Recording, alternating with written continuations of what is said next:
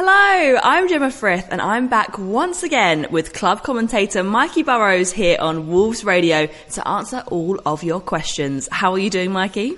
I'm very well, because once again, Gemma, we're doing this after a positive result, which, and I know that you posted on social media in the last couple of days that ever since we started this, we seem to have had more positive results. I don't know whether we should claim any credit for that or not. It would probably be more than not, but it certainly makes this a lot easier to do. So thank you very much to the team for getting points. Yes, absolutely. Long may it continue. Let's dive straight into those two games against Southampton. We are now 3 games unbeaten in the Premier League, as you said, a run that we haven't managed to maintain since October. And those 3 points have boosted us up to 12th in the table. So it's looking really, really positive at the moment. We've spoken a lot over the past few weeks about this change in form. How good did it feel to end the week on a win at St Mary's? It was really important, it was, because I think on the back of the FA Cup game, where I think we've spoken in the past couple of weeks about it felt like Wolves were taking a couple of steps forwards, and maybe the FA Cup game in the first half at St Mary's felt like maybe they'd taken a step back. And so it was really important that in that second half they got back to the levels that they'd set themselves over the last couple of weeks, the levels that we expect from a typical Wolves performance. And it showed, and I said this at the end of our coverage on Sunday, that when they play to that level, they are more than capable of competing with pretty much anybody in the Premier League. And it's the difficulty at the moment in settling in a consistent level, of being at that level all the time, which is really hard to do, and there's lots of other factors that play into it. But we know this team has such incredible powers of recovery. I think there's only Man City and Liverpool that have taken more points from losing positions in the last couple of seasons than Wolves have. Wow.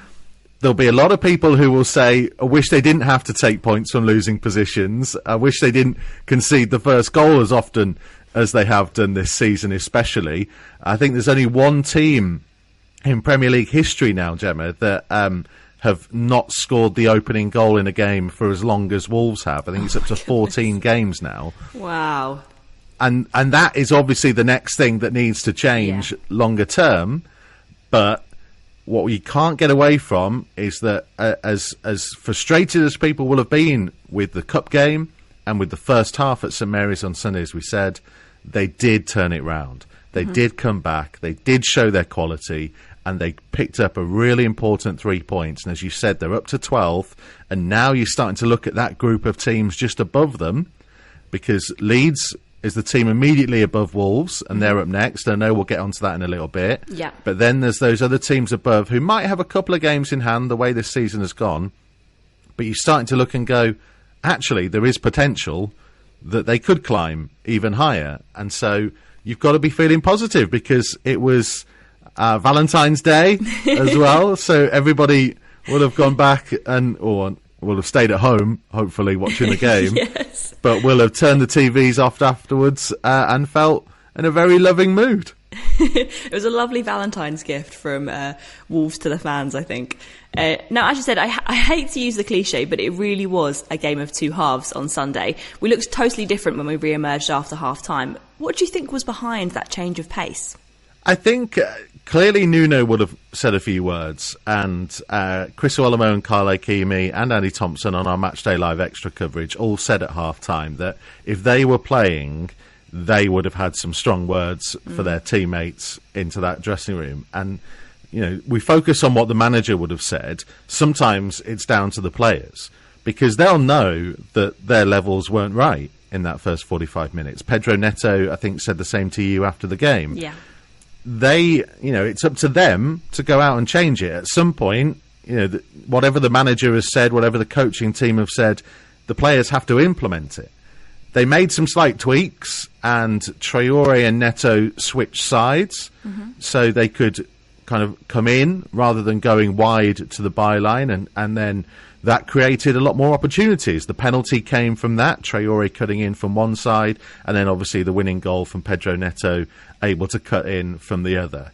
And that actually, Jem, goes back to to kind of how Wolves played very early on in Nuno's tenure at the club, because it used to be, and stop me if I'm getting way too technical on this, because I can bore people forever on the intricacies of Nuno's tactics. No, it's amazing. Go. They used to play what we would describe as 2 number 10s rather than 2 wingers or wide players.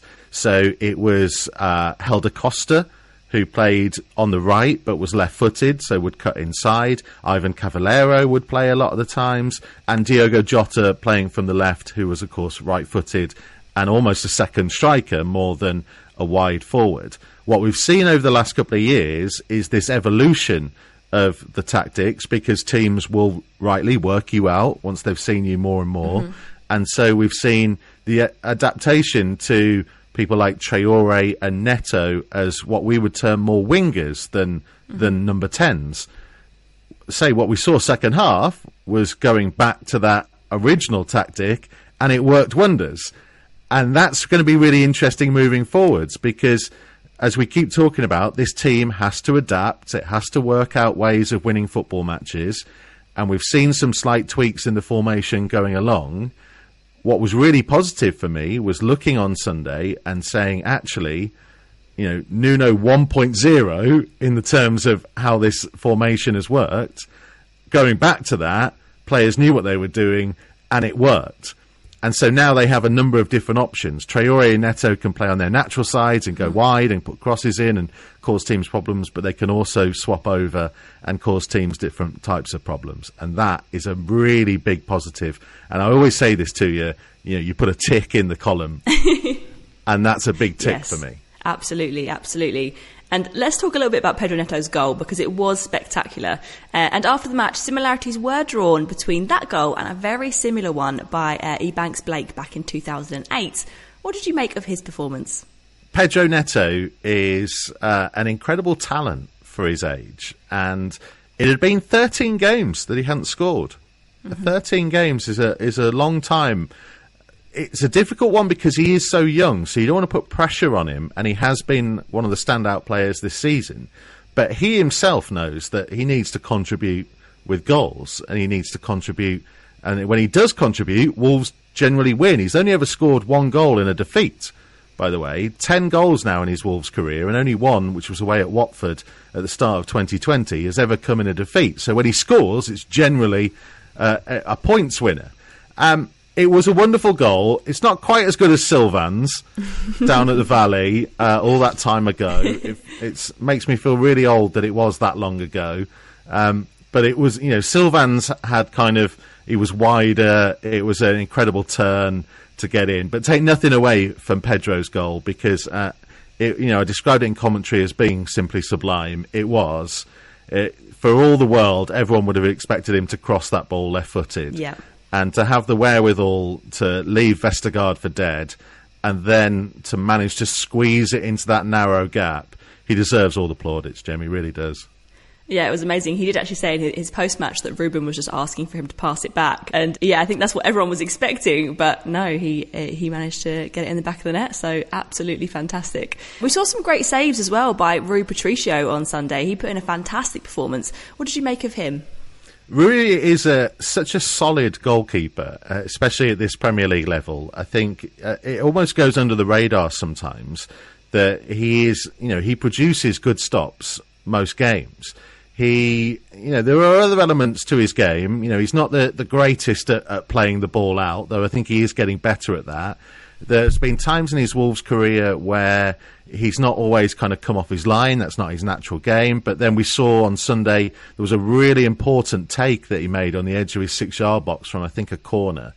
And he's a kind of goalkeeper where you don't notice him a lot of the time until he makes those big stops.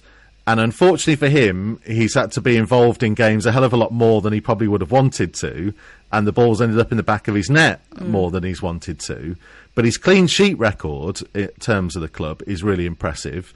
And I think he's one of those players whereby when we look back on his time at the club, whenever that comes to an end, I think people will recognise that he will be right up there as one of the best goalkeepers that we've ever had. And, that's a great bit of praise, I think.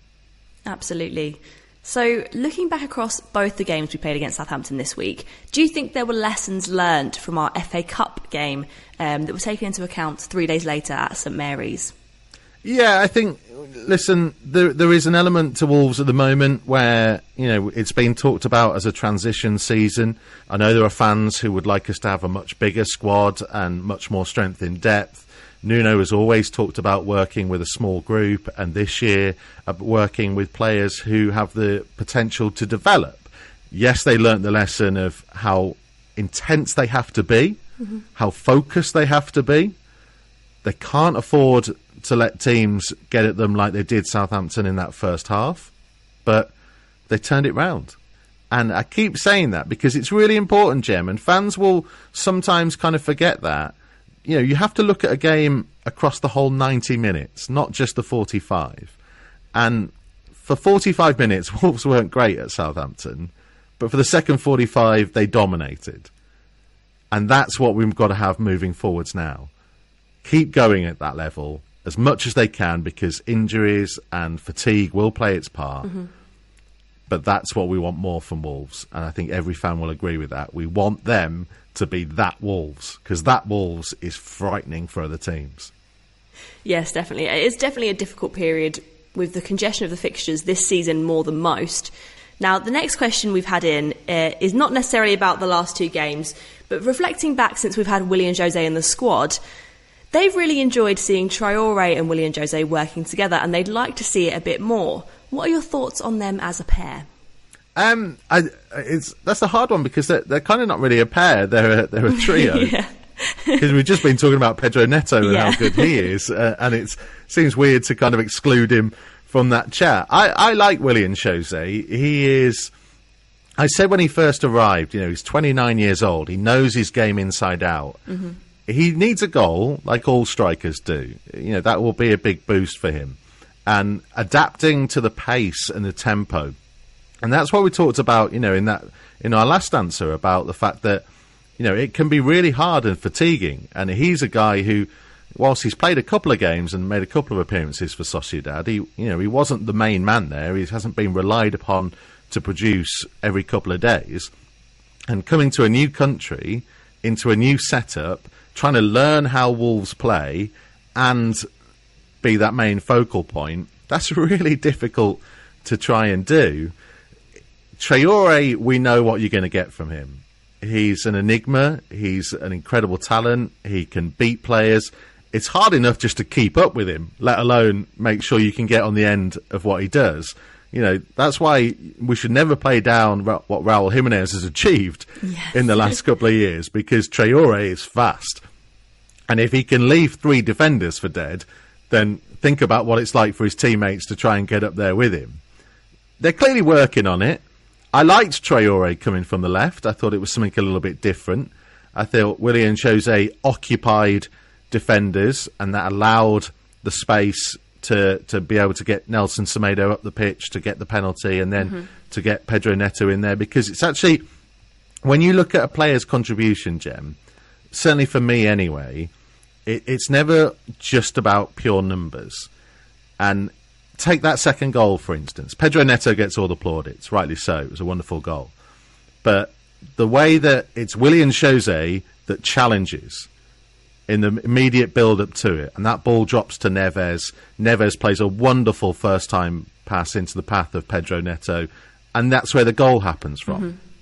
And so you can take it back and go, well, Neves gets the assist, and it's a wonderful assist. But also, that doesn't go in an assist column for Willian José. But if he's not there doing that role for the team, that attack doesn't happen. So I like him. I think there's more to come from him, hopefully. And we'll see what happens in the coming weeks. Well, you mentioned there Nelson Semedo. We've had another question about him as well. What do you think of his performance this season so far? He's another that's adapting to the way that Wolves play. And, Wolves, over the last couple of years, they have been so well drilled in everything they do. Barcelona played a flat-back 4, and he played behind possibly the world's greatest ever footballer in Lionel Messi. So his role was completely different. So you have to kind of give him credit for the fact that he is learning firstly, what Wolves want him to do, which, as well, by the way, has sometimes been in a back four over the last couple of weeks as well, which is difficult when you're flitting between wing back and full back. How far forwards are you supposed to go? How defensive are you supposed to be? What's your role in the team? But I think he's in the top 20 or possibly even the top 10 for the amount of tackles that he's made in the Premier League so far. He's certainly in the top 20 for the amount of touches of the ball that he's had so far. It's difficult in terms of who's playing ahead of him. Mm-hmm. Is it Traore? Then we saw it was Neto. And I think, Neto cutting in field allowed him a bit more room to come forwards. So that might be something that's going to get more out of his game, because as we've seen, he got up there, he had a strike on goal, it hit Ryan Bertrand's arm, it was a clear penalty. Yep. And so he played his part for the team. Mm-hmm. So yes, a bit like Willian Jose, there is more to come from him as he adapts more. Let's see what happens for the rest of this season. And I say probably next season, because we're about a year away, I think, from really seeing what this team is going to be all about. Well, the next game, we're back at home, back at Molineux to face Leeds. What are your thoughts ahead of that game? Leeds was a really interesting test earlier this season because they were flying at the time. And Wolves went there and produced one of the best defensive displays that we've seen in an awful long time. They were and I walked away again saying that was absolute classic Wolves, because they soaked up all the pressure. Leeds had a lot of the ball and got into good areas, but didn't really test Rui Patricio very much. And then Wolves got on the counter-attack second half, came strong, as we know they always tend to do second half games, and got the goal and won the game. Yep. It'll be different this time. Leeds will be smarting because they got well beaten at Arsenal. They had a couple of goals to get back into it, but they were well beaten. They're only just ahead of Wolves in the table. People talk about them having an amazing season. They are in terms of a promoted team. Yeah. But Wolves set the standard for what promoted teams can do, and they're not reached what we were doing over the last couple of years. Yeah. It'll be a really interesting game. They'll come to Molineux and they will play the exact same way that they always play. Mm-hmm. It's up to Wolves to match their intensity, and we'll keep coming back to that because that's a key point in Premier League games. And if they do, like I said, that Wolves are more than a match for quite a few teams, more than teams in the Premier League. So let's see what happens on Friday. Obviously, Wolves will have had a little bit more of a break than they normally have as well, which sounds crazy when it's only like 4 or 5 days, but it makes a difference. So hopefully we can keep being positive next week. Yes, definitely. For the first time, I think this is going to be our only game to discuss when we have another chat next week. But yeah, let's hope we're continuing this run and we'll be chatting again after a win on Friday. That'd be fantastic. We're going to finish off today, as always, with a question about you, Mikey. Looking over the interviews that you've done, because you've done lots of interviews over the years with Wolves players, who is your favourite player to interview, past or present? Present. I obviously get on really well with Conor Cody, and we did a really nice episode of our My Golden Game podcast with Conor Cody when he signed his new contract, and people can go and listen to that now via the Wolves app. Pedro Neto is always fun. He's always good to get on, and he's come on our Matchday Live Extra coverage a couple of times and been really good. In the past, I obviously it shows because he now comes on Matchday Live Extra, but I always really got on with Carlo Kimi. Yeah. He has a very dry humour, and he loves to kind of banter me and and say things and stuff. And I remember doing his first interview when he came back to the club after his illness, and it was kind of, and it was a strangely emotional yet happy occasion to do it. So it was really nice. There have been some interviews that haven't been great. There have been some people that probably didn't like me asking questions at certain times, but that's the nature of the job, and I'm delighted that you now have to do that, and you now have to be the person they speak to after a game. So it's all on you rather than me for a change. Yeah, well, I've done a small handful of interviews, a very, very small fraction compared to the amount that you've done over the years. But yeah, I agree that Conor Coady is a fantastic person to interview. He's lovely. But also really, really difficult to transcribe. When I've had to type up those interviews afterwards, he speaks like 1,000 words a second. trying to translate what he's saying is difficult. Translating Scouse is hard. Well, do you know what, Jem? It's like I think people don't realise sometimes just how difficult a skill it is to speak to players immediately after a game, especially when the result is maybe not the way that it's wanted to go, because emotions are running high. And you have to ask them why it didn't work out in some regards. You know, it's easy when they've won. Yeah. I remember being at games, you know, where, for instance, when we were at Bristol City in the Championship and Ryan Bennett scores in the last minute and obviously Nuno's famous celebration in the stand. Yes. I was one of the first ones to get down to the mix zone, which is kind of a big area between the dressing rooms, and the TV cameras are all set up to do the interviews there. And Nuno had just done his Sky TV interview, and rather than kind of stopping to do the interview with me, he was so happy he just grabbed me and dragged me into the dressing room and kind of joined in all the hugging. And you were all like, yeah, it's amazing, and you're going for it, and it's like, and you know, and that's a really special feeling. And we've had a couple of those where, you know, you have a big result and he would come out and he'd just look at me and he'd be like, are you happy? And I'd be like, what do you think? And you'd have a kind of a big hug. And yet, on the other side of that, I had to be the man that asked him the questions after the FA Cup semi-final defeat.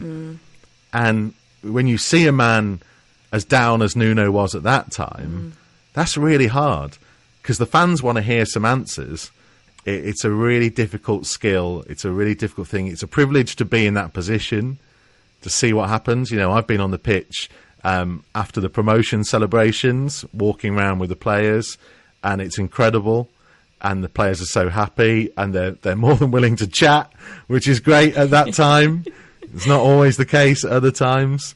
I was here when we were having double relegations, and if you think it's been difficult at times in the last couple of months, it ain't nothing like trying to talk to some players after some of those games and performances. Yeah, really tough. I think, like, the one thing I've noticed so far is that you get the rawest of emotions straight after the game. They're exhausted and they're really feeling every part of the result, whether it's a win and they're absolutely elated and so happy and very, as you say, very happy to chat, or they're frustrated. Like, the last time I did speak to Conor Coady was Wolves-Leicester, the 0-0 draw. And he was really, really frustrated, really frustrated. The last thing he wanted to do was probably talk to me, but obviously was very gracious and gave me some great answers. But yeah, he really wasn't happy with the result and thought they could have gone ahead and got the win. So you do really get to see those instant, raw emotions when you're doing those post-match interviews. So I can only imagine how difficult some of those relegation post-match interviews would have been. Really, really difficult. Well, that wraps up all of my questions for today. We'll have another chat next week. So if there's anything you want to ask Mikey, please do get in touch on Twitter, and we'll see you again next week. Bye. Bye.